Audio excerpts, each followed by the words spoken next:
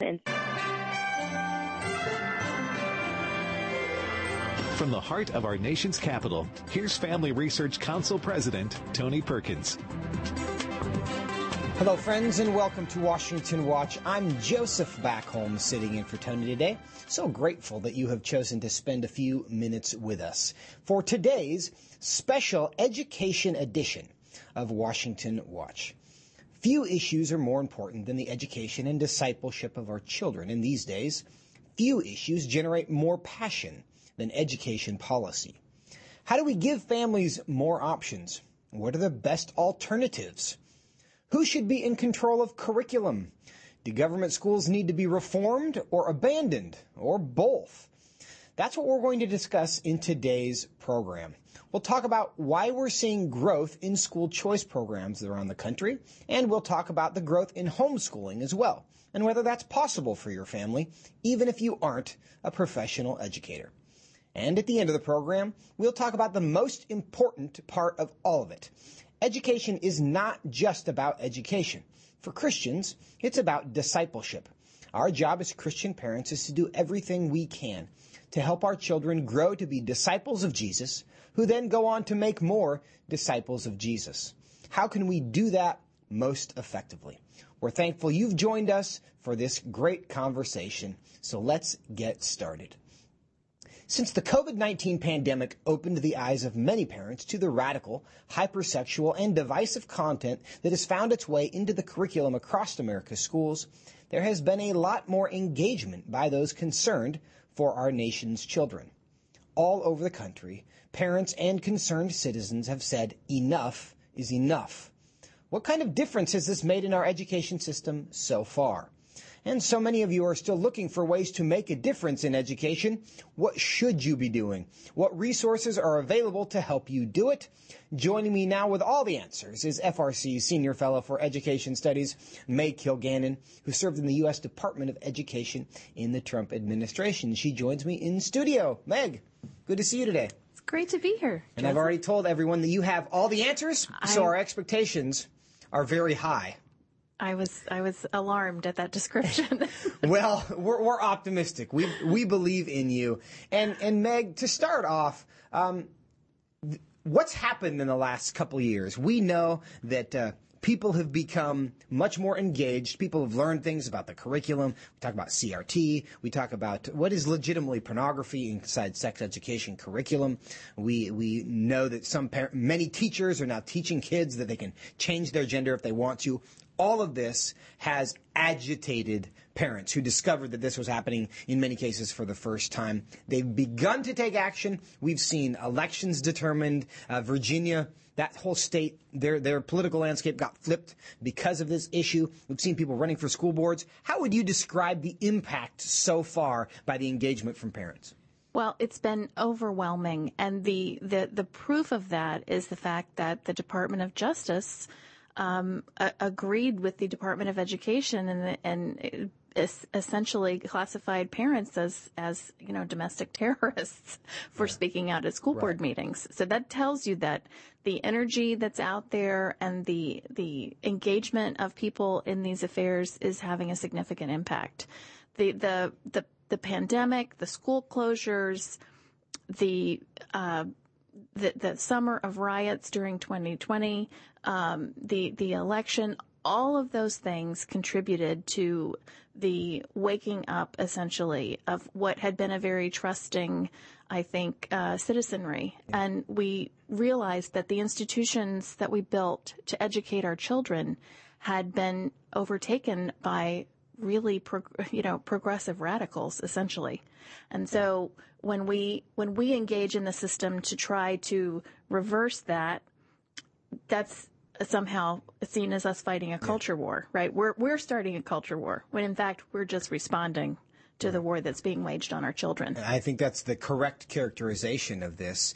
You mentioned that one of the results of the activism so far is that parents have earned the label of domestic terrorists by the Department of Justice. And, of course, they've since walked that back significantly, so we should note that.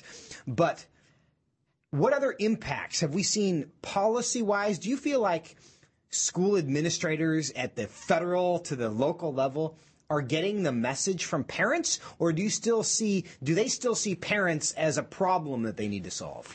I think there's a certain level of viewing of parents as not quite being on the team in our education system today, and that's unfortunate. I know that as a parent who I at one point homeschooled my kids, then we had children in Catholic school, we had children in public school, and the attitude towards the parents in the public school was very much, we're the educators, we're the experts, you're the parents, we're the experts, let us handle the education. We've got this, don't worry about what's happening here. We've got it well in hand because we're the experts and we know what's best for your kids. And It's been great to see that parents are no longer accepting that answer from their school. They understand, parents, you are the best expert on your child, and you know what's best for your child, and you need to be engaged in the system so that your wishes and your rights and your children's rights are respected in that system. Now, recently on Washington Watch, we've highlighted what's going on in the university system as well, specifically in the education programs, and how this really is being pushed in master's degree programs, the education in universities, in education, as well as just undergraduate programs that get teacher certification. In your opinion, can we solve the challenges that we see happening in our elementary and high schools without addressing the university system, or are those so connected that in order to get the results we want in our local elementary school, we really have to reform our university system as well? We absolutely must have a pipeline of teachers who understand that their job is to educate children, not to indoctrinate them. Right. And the only way that can happen is if the teachers themselves have not been indoctrinated by a university system that is captured. And we're dealing right now with a situation where there are state funds being spent to indoctrinate students in, racist ideology, queer theory, all of those things. And so this is a tremendous need to reform that system, but also to make sure that our Christian colleges and universities are not similarly captured, because we're all swimming in the same pool of educational resources, unfortunately. So the rot that's happening in the state-funded systems is going to impact our Christian colleges and universities, and we must be on guard and be very watchful of those so that the teachers that are coming out of those systems are truly different, transformational figures. I think there's an awareness that this is a really long-term project we've embarked on, right? The schools didn't get to the point where they were telling kindergartners that they can choose whether to be boys or girls overnight. Right? Correct. That didn't happen like a Monday morning staff meeting. This is the new agenda, folks, right? Feels like it, but it took a long time. It feels like it, but it took a long time, right? And so the path back is also going to take a long time. But if we've been on that path, or maybe we've just started on that path for the last 12, 24 months, however we want to refer to that, what are the signs of progress that you see? What's the evidence that you see that change is possible, change is happening, and that we really are on a journey to making things better? I have two stories for you. One is an email that we got from our intercessor prayer team, and they had been contacted by a member of a school board in a state that we will not name, who had asked for prayer. And particularly around the issue of what the school policy would be regarding the use of pronouns, as one example of the things that we'd been asked to pray for.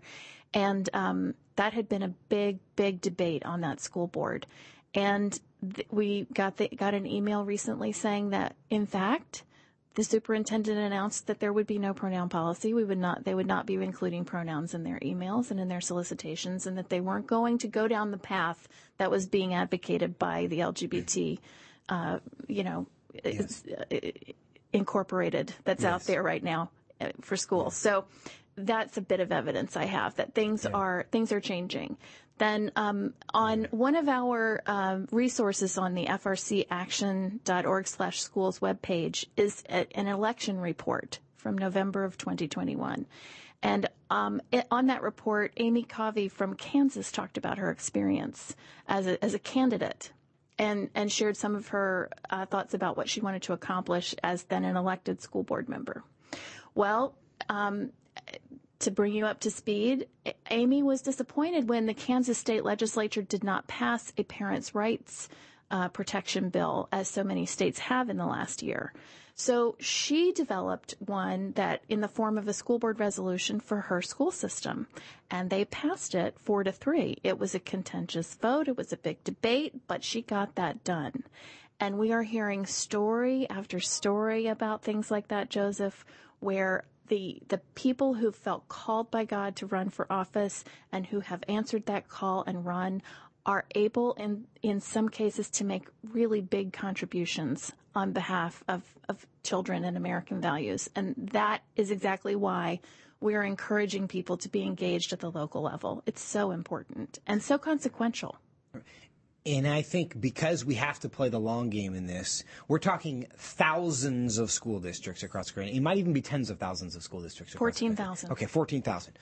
And it's the little things that moms and dads and grandparents are just kind of taking up in their little part of the garden. Yes.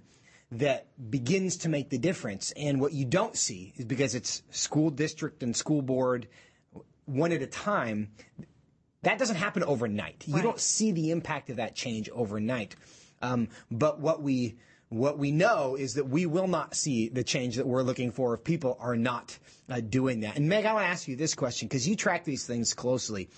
If you could change one thing about our education system, whether it's the environment or the system itself, what would that be that you think would create a better result for our system?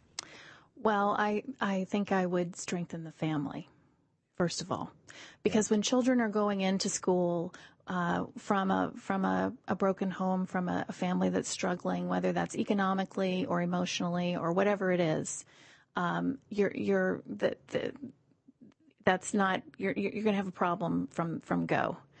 So right. If we have strong families, that means that parents are able to be engaged at the school system. It means that they are regarded as the resource for their children that they should be, and not able to be demeaned by educators in that sense. Right.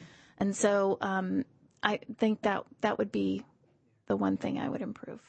Well, that fixes so many things, right? It fixes the education problem, but the trickle-down effect of that is cannot be overstated. But Meg, for those who are watching who want to do something about this, they've been motivated. What resources are you offering, the FRC's offering, to help parents and families really make a difference in their local community when it comes to the education system?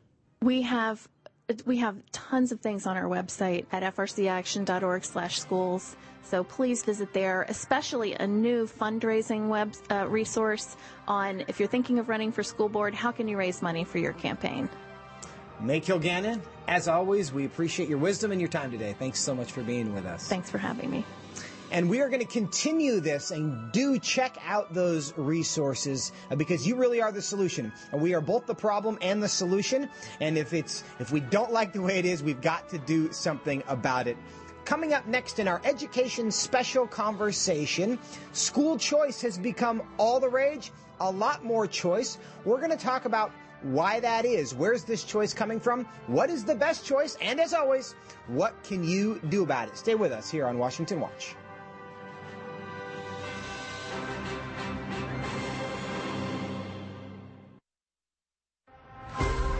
Would you like to spend consistent time in God's Word? Then join Family Research Council on an exciting journey through the Bible.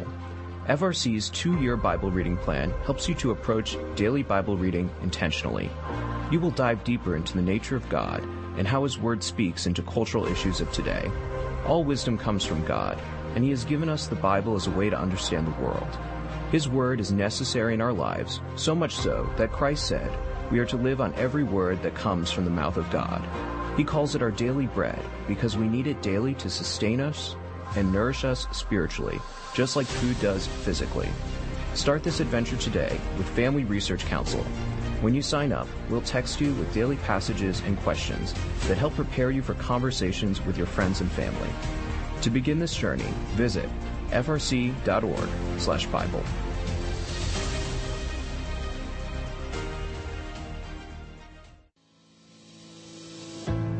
1 Peter 3:15 instructs us to always be prepared to give an answer to everyone who asks for a reason for the hope that we have. The mission of FRC's online Center for Biblical Worldview is to carry out that verse by training Christians to advance and defend the faith in their families, communities, and the public square, as now more than ever, we need to be grounded in the truth of God's Word. The Center for Biblical Worldview provides amazing written resources for a wide range of relevant issues, including biblical stances on voting, religious liberty, abortion, marriage, and sexuality. Each of these topics comes as a free downloadable PDF version, abbreviated version, and Spanish translation, along with a prayer guide. To access this written series or to sign up for the Center for Biblical Worldview's monthly newsletter, visit frc.org/worldview.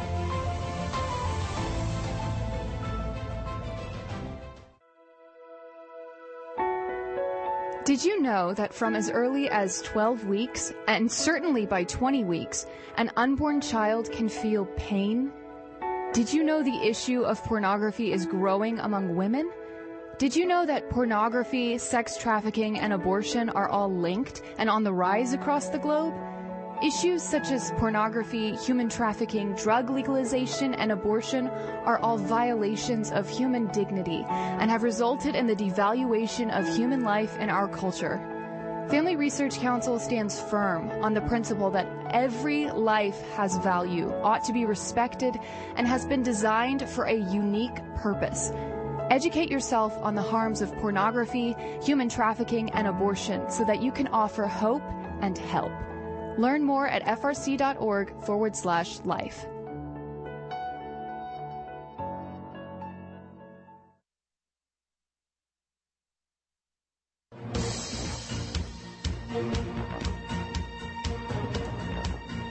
Welcome to Washington Watch. I'm Joseph Backholm, sitting in for Tony today, and this is a special education edition of Washington Watch, and you can find this in every episode of Washington Watch at tonyperkins.com.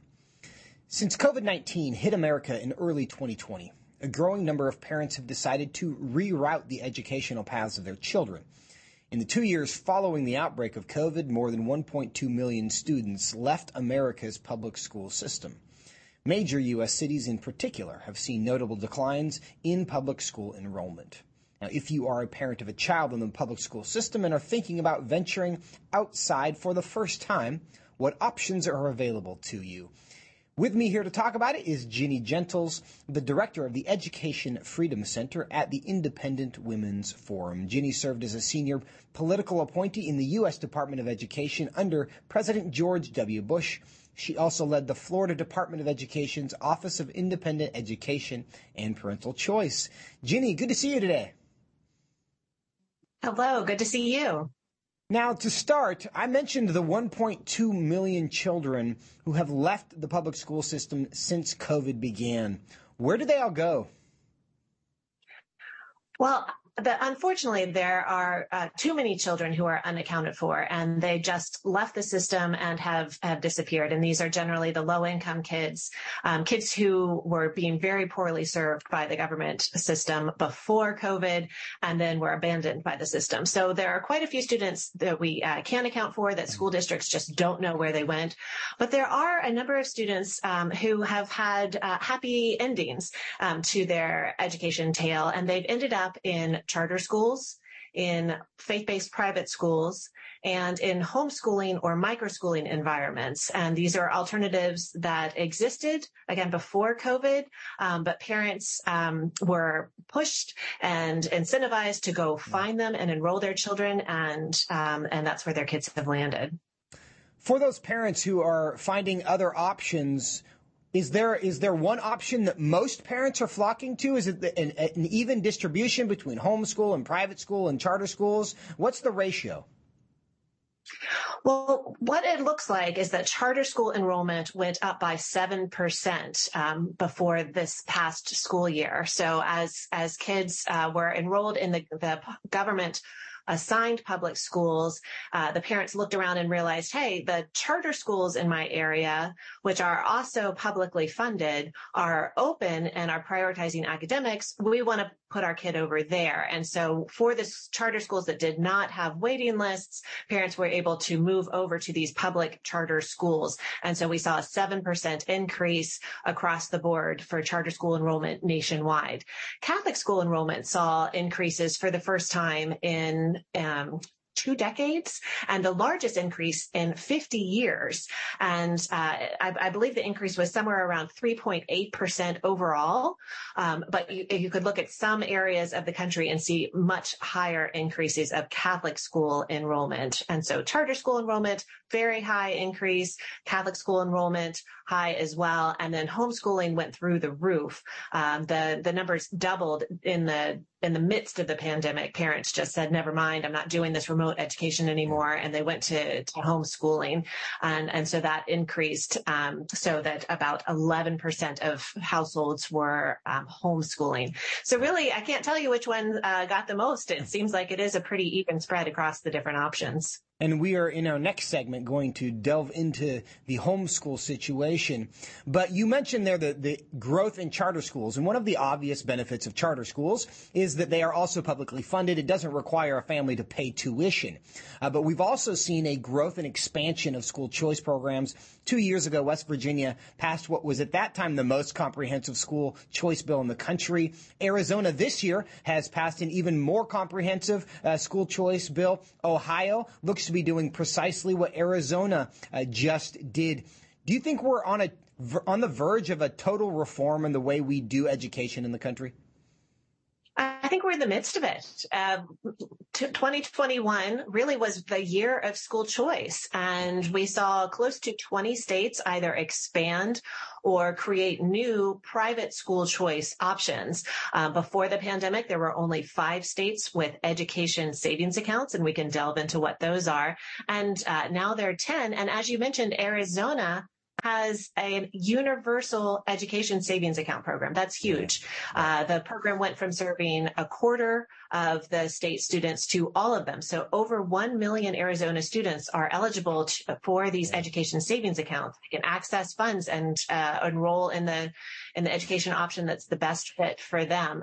So we're in the midst of a remaking of the way that education is funded, and the shift is underway to fund students rather than systems, and to ensure that the funding flows with the student and follows the student to the best education option to meet their needs. We're speaking with Ginny Gentles. Ginny, where do you see the biggest growth happening in the next few years? We've talked about these range of options. There's charter, there's public, there's homeschooling. What's your projection about the future?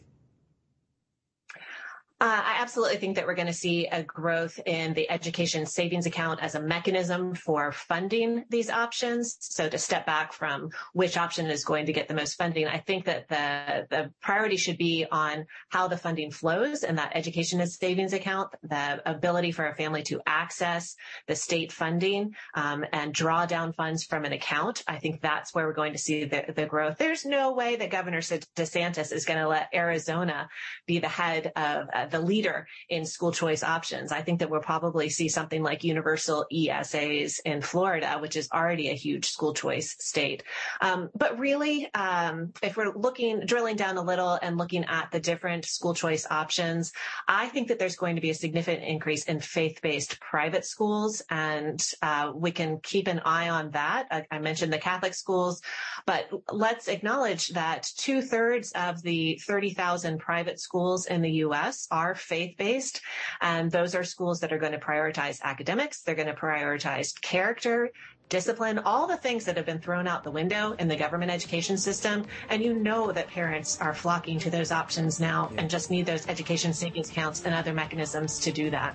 Jeannie, in about 15 seconds, where can parents go to get more information about the situation in their school or in their state, about school choice? Well, I encourage parents to follow our Education Freedom Center, iwf.org/EFC. I also encourage them to go to National School Choice Week or American Federation for Children for state-by-state breakdowns on all the education options that are available in their states. Ginny Gentles, thank you so much for your time. Thank you. Coming up, the homeschooling movement has also seen a lot of growth. We'll talk about whether that's a good option for you when we come back here on Washington Watch.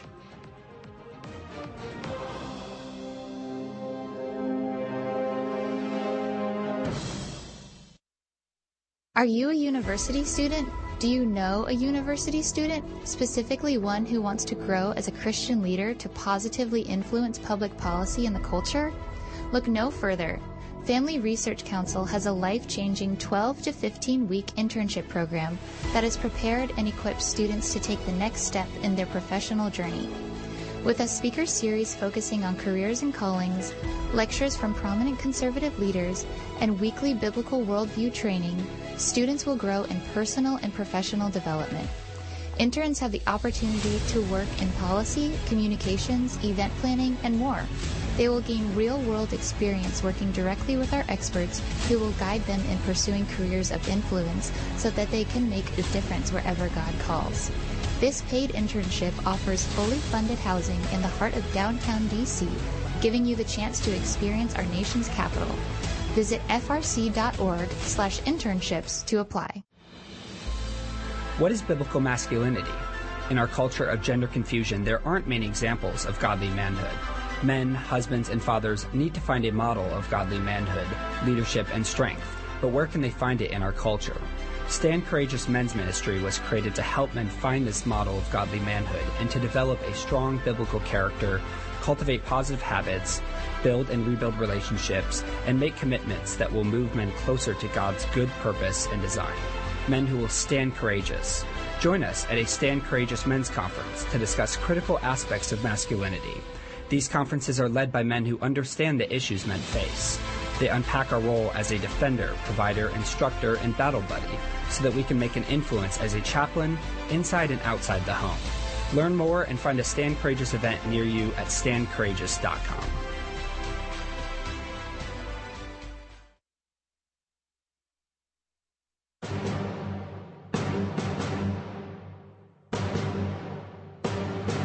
Welcome back to Washington Watch. I'm Joseph Backholm, and you are watching a special education edition of Washington Watch. The coronavirus pandemic sparked a dramatic increase in homeschooling across the nation and really around the world. The trend of parents opting to go into full homeschool mode even caught the attention of the Associated Press, which published an article a year ago titled, quote, "Sparked by Pandemic Fallout, Homeschooling Surges Across the U.S." Some researchers at the time predicted the number of parents homeschooling would decrease significantly after the schools fully opened, but it appears the percentage has remained quite stable. So if you're currently homeschooling, know that you are part of a growing movement. And if you're thinking about it, well, my next guest has some insights that may be helpful to you. Joining me now is Jim Mason, president of the Homeschool Legal Defense Association. Jim, welcome to Washington Watch. Well, thank you. It's a pleasure to be with you. You've been in this homeschooling game for a long time. Based on that perspective, how do you see the pandemic and the events of the last couple of years impacting homeschooling in America? Well, as you mentioned, a lot of people began homeschooling because of the pandemic, when everybody was staying home, including children and parents. And the biggest effect is that a lot of people who kind of chose homeschooling for reasons other than education discovered that they really liked it, that they really enjoyed having their kids with them and to be present during those learning moments. So we're seeing a lot of people stick with homeschooling that may not have even started if it hadn't been for the pandemic. Jim, how many of those people who started during the pandemic have continued? That's a really good question, and the data is kind of just now coming in. Sometime in the middle of the pandemic, the Census Bureau started keeping track of households that had homeschooled children. And about this time last year, it was 11% of households had at least one child homeschooling. And the data just out this month shows that it's about 9%. Now, a lot of people are just entering the school year, so in the coming weeks and months, we'll learn more about how many stuck with it. But it appears that quite a few did. Now, a lot of people were schooling at home because that was the only option that they had. And many were still trying to remote learn using their local classroom and oftentimes their public school. Has the definition of homeschool changed in any of this? And is any of that influencing our perception that homeschooling has changed? Or is this exclusively a function of people who have just withdrawn from the government system and now they're educating at home? Well, the definition of homeschooling is kind of a fluid thing. People who teach their kids at home, think of themselves as homeschooling almost, for sure. We advocate for a version of homeschooling that's privately funded, private homeschooling. What the pandemic did, though, was it unleashed a lot of entrepreneurial spirit and a lot of new innovative approaches to education, even kind of private approaches to teaching your own kids. So learning pods and things like that were not really a thing before the pandemic. So a lot of, and we at Homeschool Legal Defense really support private options where parents are really directly involved in the education of their children. And some of those things look a little different today. Yeah. Now, a lot of parents who might be watching today, they love the idea of homeschool, but they feel totally unequipped themselves to do it. They just feel like, that's for other people. I can't pull this off. What would you say to them? I would say if you're interested and dedicated, that you would be surprised at just how able you are to do it.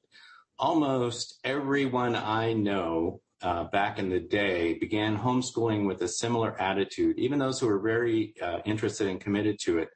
My wife and I, for example, 30 years ago, said, well, we'll try this for a year and see how it goes. And once you get started, it's not as hard as you think, especially if you're really committed to it. And just the joy that you get from doing it will sustain you in those outer years. So we ended up homeschooling 7 children from start to finish, but we started out trying it 1 year at a time. Yeah. And Jim, tell us a bit more than that. You obviously have a lot of experience with this, 7 children. What would you say are the benefits of homeschooling? Oh, gosh, probably the single most important benefit is the relationships you develop with your children.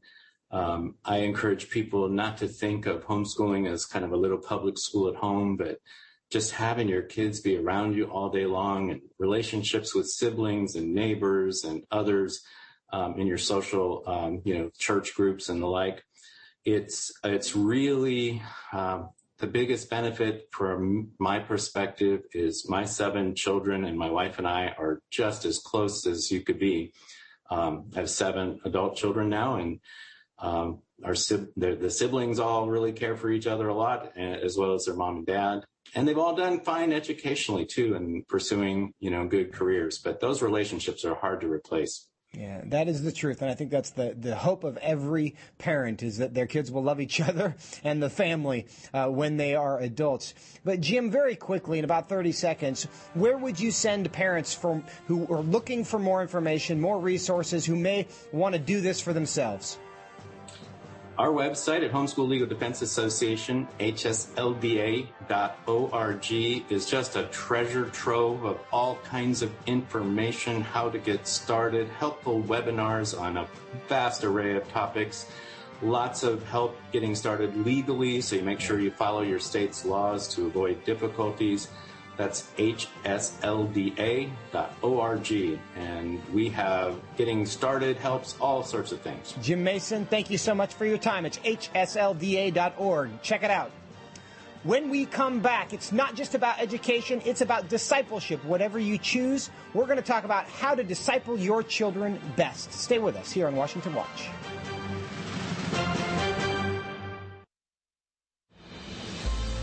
What is biblical masculinity? In our culture of gender confusion, there aren't many examples of godly manhood.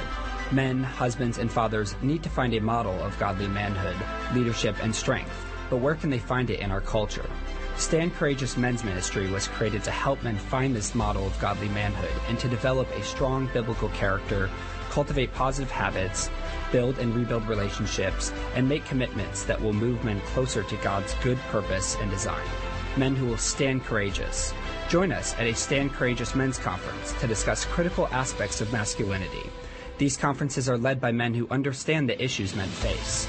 They unpack our role as a defender, provider, instructor, and battle buddy so that we can make an influence as a chaplain inside and outside the home.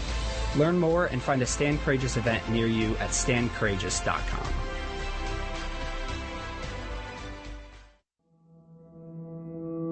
With the increase in tech censorship of conservatives and Christians, Family Research Council created a tech subscription platform to be sure we don't go completely dark due to censorship. It is important to us that we stay connected with you and that you stay informed. So if we get canceled, you can still access updates on faith, family, and freedom. How? Just text STAND to 67742 to sign up for our text alerts, and you will get FRC's content straight to your phone. Again, just text STAND to 67742 and you will get alerts on the biggest stories of the day.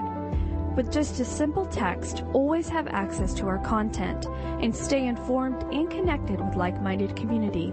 Text STAND to 67742. That's STAND to 67742.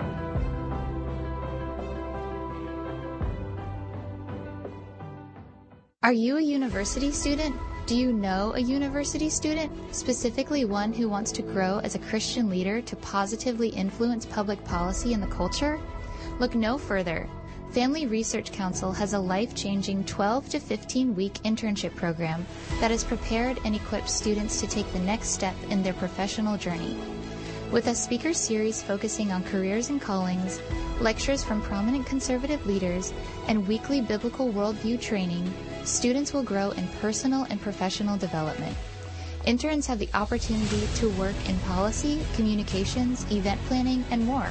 They will gain real-world experience working directly with our experts who will guide them in pursuing careers of influence so that they can make a difference wherever God calls. This paid internship offers fully funded housing in the heart of downtown D.C., giving you the chance to experience our nation's capital. Visit frc.org/internships to apply.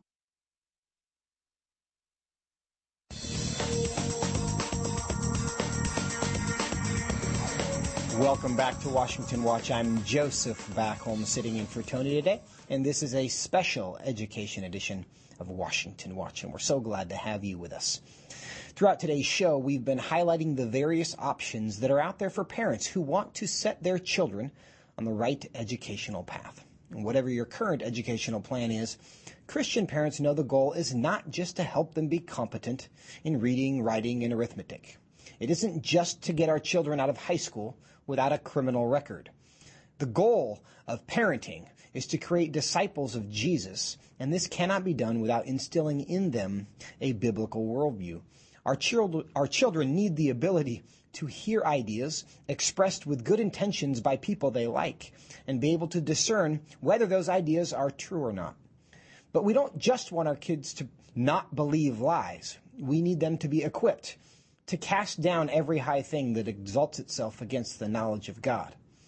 How do we do that for our kids? Joining me now for this discussion is Dr. David McDonald. He is many things, but most importantly, one of the best fathers I know. Dr. McDonald, good to see you today. It's great to be with you here, Joseph. So we've been having a conversation about education today, and we've talked about the landscape politically, the school choice options that are developing. We've talked about the growth we've seen in homeschooling and the benefit that provides to families. But there are people watching and listening from a range of different perspectives. And what I want to drill down here in my time with you is understanding that this isn't just about education. It isn't just about making sure that our kids are good at sentence structure. What do you see as the primary distinction between educating our kids and discipling our kids?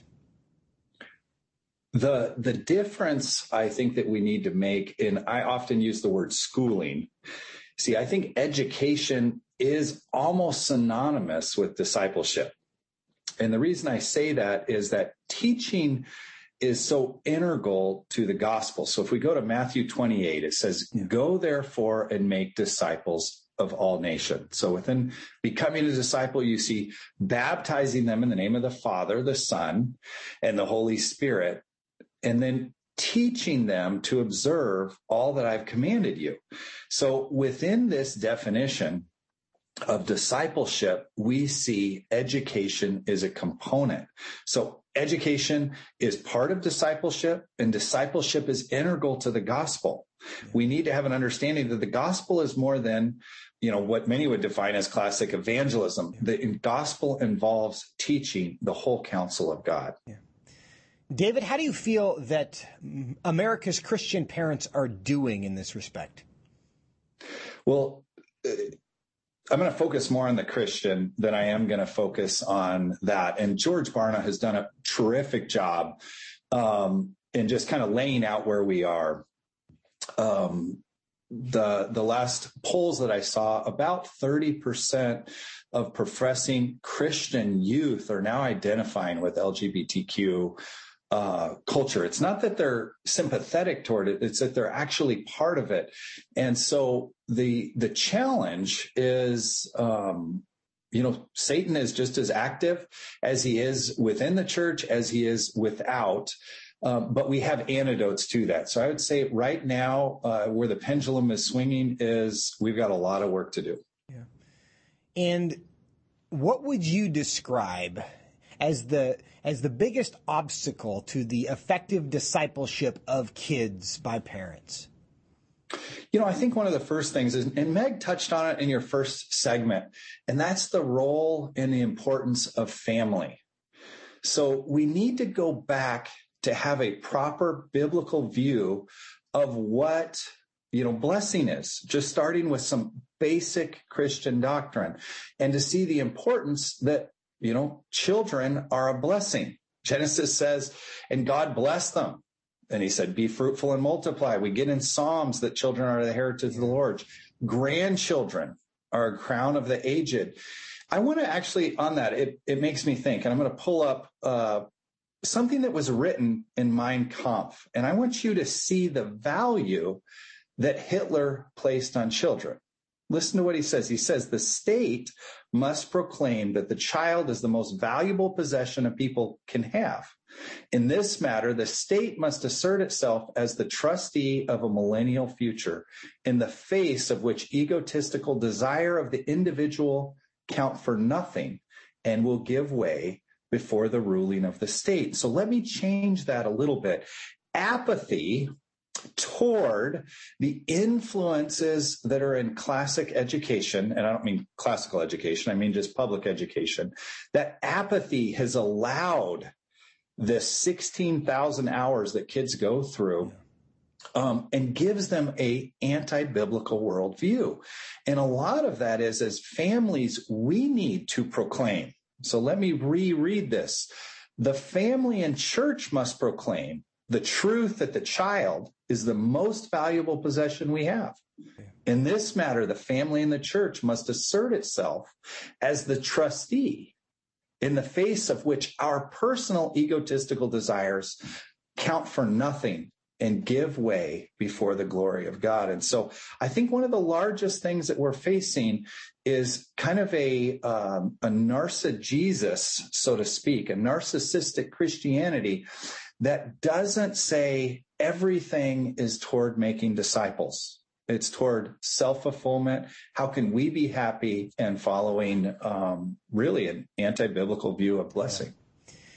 That quote that you read there from Mein Kampf, which obviously Hitler wrote, is, I think it brings it home for us to understand that there are people who are not our friends who see our children as very, very valuable assets in their movement. And I think sometimes the people who are not the parents of our children see our children as more valuable than we do. And perhaps we take them for granted, and the opportunity represented by the fact that we can help them grow and teach them and put in their minds truth that will guide them into the future. And there are other people who also want to do that with our children. So it's not there's no neutral ground there, that either we are the ones providing that influence or someone else is happy to do so. In fact, President Biden has even recently talked about the fact that we are in a battle for the soul of our nation. Do you think that's a fair way to characterize it when we're talking about what's happening with our kids, in particular the skirmishes over classrooms? Yeah, actually, I think he almost undersells it. He understands something just so clearly, that the next generation, teaching the next generation, is essentially where all of this is. This comes straight from Scripture. Jesus said in Luke, he says, can a blind man lead a blind man? Will they both not fall into a pit. But listen to this, a disciple is not above his teacher, but everyone, when he's fully trained, will be like his teacher. So what Biden realizes is if he can train teachers to teach these students with this worldview, he will capture the soul. This has happened throughout the Old Testament. We see it in Judges. It says another generation rose after them that didn't know the Lord, and they did evil in their sight. Hosea 4 says the same thing. He said, my people are destroyed from a lack of knowledge because they have rejected knowledge. I will reject them from being a priest to me. But listen to the warning. And since you have forgotten the law of your God, I will forget your children. So this is something that's happened over and over again. And leaders who want to change everything, they step back and they see, you know what? I know how to do this. And that's what Biden is doing. And this is a really important point about the competition that there is. What are the primary influence? And you mentioned there that passage in Luke about how they become like their teachers. And what parents need to understand is that your children are going to become like your teachers, whether they want to be or not. And increasingly, we have to investigate whether our parents' teachers, or whether our children's teachers, rather, are someone that hate us as their parents. There are a growing number of teachers who confidently and loudly despise the parents of the children that they are teaching, yet somehow we continue to send our children to their classrooms, and eventually we're watching our children become like their teachers because they had a bigger influence on our children than we did. But Dr. McDonald, in addition to the teachers in classrooms, what are some of the other primary influences for young people other than the church and their parents? Yeah, so I would do the first one, obviously, is the family, which we've already mentioned. The church, but sadly, the church, the average family only spends about 40 hours a year in church. Yeah. Without a doubt, the 16,000 hours that they're spending in education being discipled in that manner. But there's also a different aspect of discipleship that's happening in a peer group that everyone's aware of. And so the influences that they're taking in through social media, through TikTok, you look at the research study that Brown University did on transgenderism. And you see that transgenderism is primarily a peer group. And then you see how social media and mass media propagates that. So there's influences everywhere. I love what you said, is there's no neutrality. We need to look at everything. We need to be a both and. We need to say, hey, we need to be good teachers. We need to be good stewards of social media. We need to be careful with the kind of things our kids are hearing at church, what things we're partaking in, music. I would say everything has an influence on our kids, and we need to have, as parents, we need to not abdicate that responsibility and apathy, really, but we need to be really aware of what's happening and protect our children. Yeah. A lot of parents feel like they care, they take their children to church, they take them to Sunday school. When they ask them the questions, they know that Jesus is the Son of God. They know that Joseph had a coat of many colors and the animals walked onto the ark 2 by 2. So they feel like there's some biblical knowledge there that's going to ground them. When it comes to the discipleship of our children, is it a function of knowing the answers to the questions about what God said to us in the Bible? Is that all that there is to discipleship? So I think it's, again, I'm going to use that term both and. So it says that the knowledge of God leads to godliness. So we have to have a foundation of what the Bible says. I have a good friend, his name is Pastor Nate Sweeney. He says there's a lot of times two problems. He says one of the problems is we don't know what the Bible says. And then the second problem is we don't want to do what it says. So there's a question of both knowledge and then the will. So I may know what's best for my children, but I may not want to follow through. I'm tired. I'm grumpy. I would rather not sacrifice what it would take to put my kids, for example, if you want to put them in private education. And so I think knowledge and the will is coupled together. But when we get those two right, the Bible is quite clear that God is faithful in those areas. Do you think it's fair to say, in light of that, the challenges we're seeing with our young people are really a function of the challenges with the parents, and that if we get the parents committed to the right thing, that the children will come along? I think that ultimately, I would say the responsibility lies with the parents, but this is such a difficult task. And this is why the church is so important. So there's a lot of things I can't keep track of, and I do this essentially full time, of a lot of these influences that are happening around parenting and things like that. And so this requires basically great parenting, great churches, and great accessory tools that will come in and help the family. And so one of the things that we're excited to see is there's a lot of families out there who are split families, they're divorced. And one of the ways churches are coming along, if for example, there's a single mother and she has kids and they can't afford to remove their kids from a public school, churches are now opening up little micro schools where it's essentially a homeschool within the church. There's a number of things. And so I really feel for the challenges parents are facing today in discipling their children and getting them to move forward. Now, David, we've got just over a minute left here, but if there's a pastor watching, somebody who's part of a church, they want to be part of the solution, where would you send them if they're saying, yeah, I want to be part of the schooling, the education, discipleship of the young people in my church. I want to help my kids do that well if it's a parent. Where would you send them to learn how to do that? So one of the first things is there's a number of great homeschool groups. They're more than welcome to reach out to me. I can be reached at worldviewcommons@gmail.com. We do, in fact, Joseph and I are doing a seminar, 2-day Worldview Summit in October. And so reach out via FRC. Again, you can reach me through worldviewcommons@gmail.com, and we can get in contact and basically get all the resources that they would want. Yeah. And those resources do exist, friends, and we encourage you. Really, we just want you to understand how important you as parents are to this job, and that again, there's no neutral ground. If it's not us influencing our kids, other people are eager to do so, and they might be influences that you're not going to be excited about. But Dr. McDonald, thank you for your time today, as always, your diligence on this issue, and we look forward to talking to you down the road. All right. God bless you. Have a great day.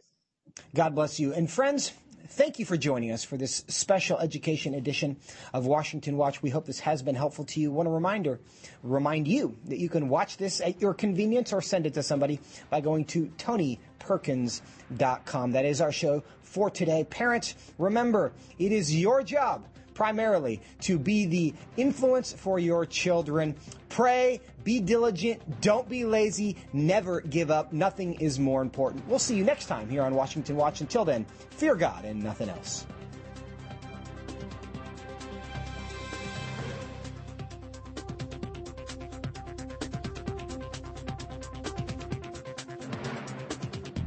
Washington Watch with Tony Perkins is brought to you by Family Research Council and is entirely listener-supported. Portions of the show discussing candidates are brought to you by Family Research Council Action. For more information on anything you've heard today, or to find out how you can partner with us in our ongoing efforts to promote faith, family, and freedom, visit TonyPerkins.com. Also, to leave a comment about Washington Watch, call our watch line at 1-866-372-7234. That's 1-866-372-7234.